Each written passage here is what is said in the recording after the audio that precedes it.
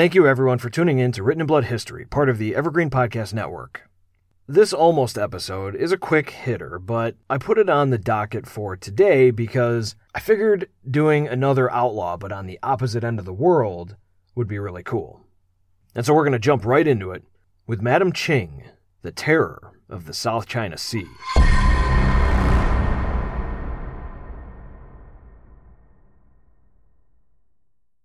Towards the end of the 18th century, on the coasts of Canton, China, there was a certain prostitute plying her trade, and her birth name is up for debate, but she would go down in history as Madam Qing, or Qing Shi, which translates to Widow of Qing. You'll find out how she came to be a widow here in the next few moments.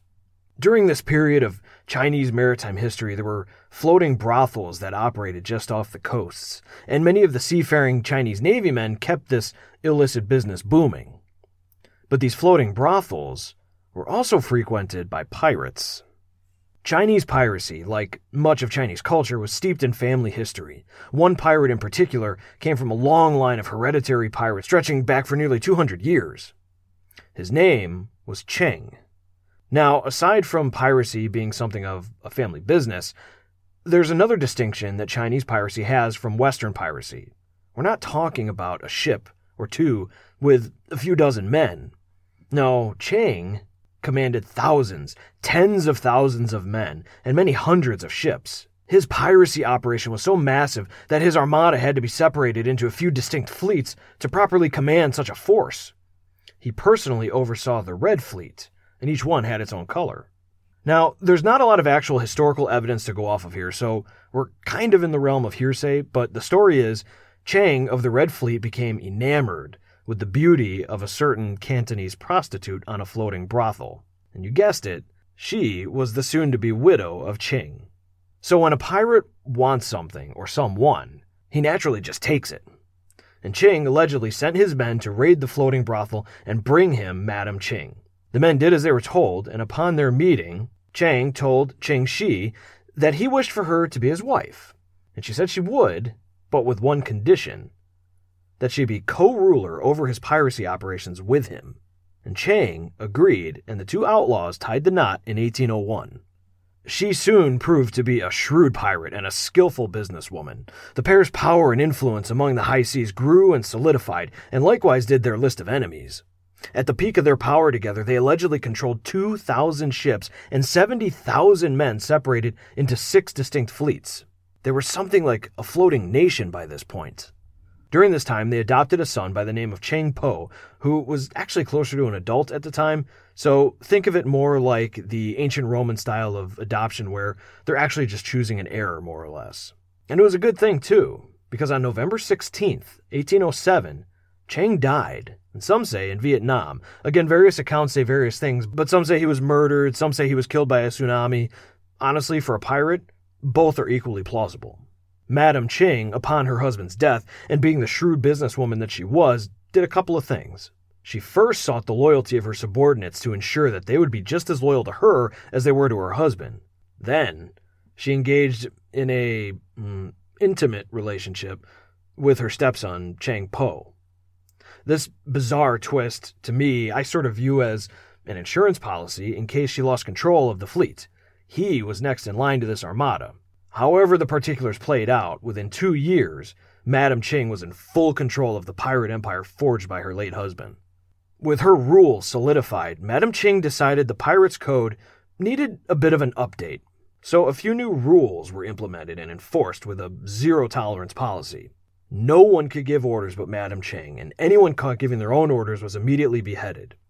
Villages and people that aided the pirates were off-limits for plunder, no exceptions. Booty was recorded under strict bookkeeping practices. Everyone got their share, and a certain percentage was distributed into the general fund.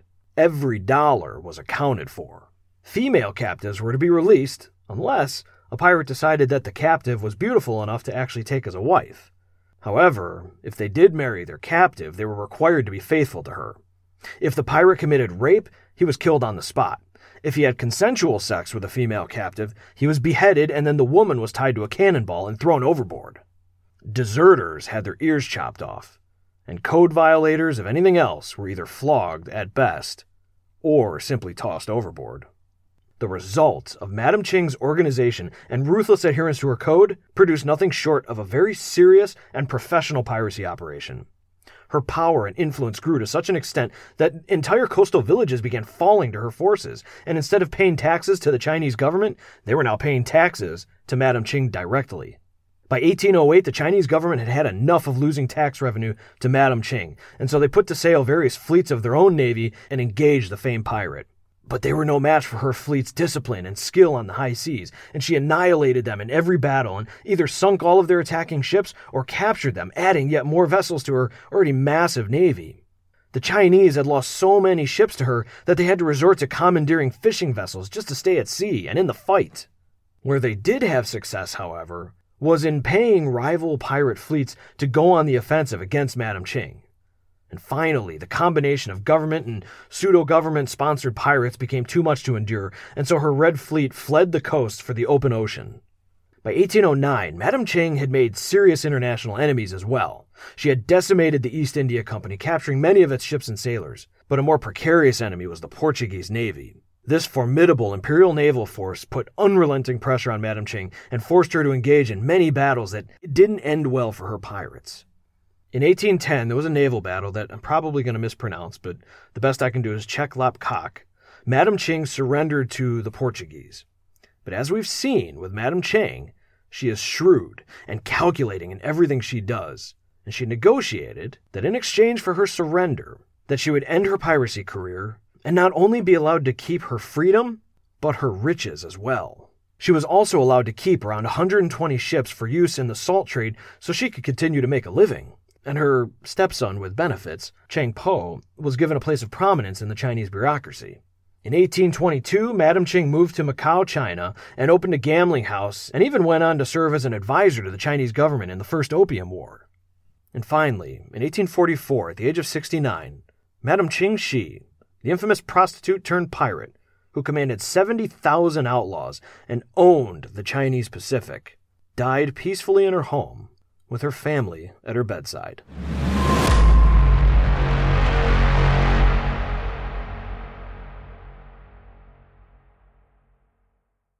There is obviously a lot more information that can be recorded about Madame Qing.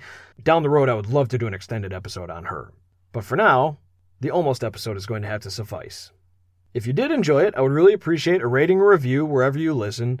As you've heard me say before, those ratings and reviews, they help with the algorithms that none of us understand, but all of us podcasters know that they help us get to the top of these rankings on Apple and Spotify and whatnot. So if you have time, I would really appreciate it. If you've been listening to the show for a while, you know I have a Patreon account. And for all of you who are patrons, thank you so much from the bottom of my heart. That really means a lot to me. If you'd like to become a patron, you can head over to patreon.com/writteninbloodhistory, and there you'll see the options to sign up. If you want to get a hold of me, you can reach me on Twitter. My handle is @sdejulius. My email is steven.dejulius@gmail.com. Look us up on Facebook. You can send me a message on Facebook. I'm very responsive there as well. And so this has been an almost episode by Written in Blood History, part of the Evergreen Podcast Network. And we'll see you guys in a couple weeks. The Korean War has sadly been known as the Forgotten War, but half a century earlier, the United States was locked in a bloody conflict in Asia that's been all but erased from the history books. Hi, I'm Alex Hasty, the host of Ohio vs. the World, an American history podcast on the Evergreen Podcast Network. In our newest episode, we speak to experts about the Philippine-American War, America's first Asian counterinsurgency conflict. The heroes, the villains. We'll discuss President McKinley, Admiral Dewey, the vicious brutality of the fighting, and the scandals and war crimes that nearly sunk Theodore Roosevelt's presidency. Check out our show, Ohio vs. the World, on the Evergreen Podcast Network for our new episode about America's most forgotten war. Now back to the show.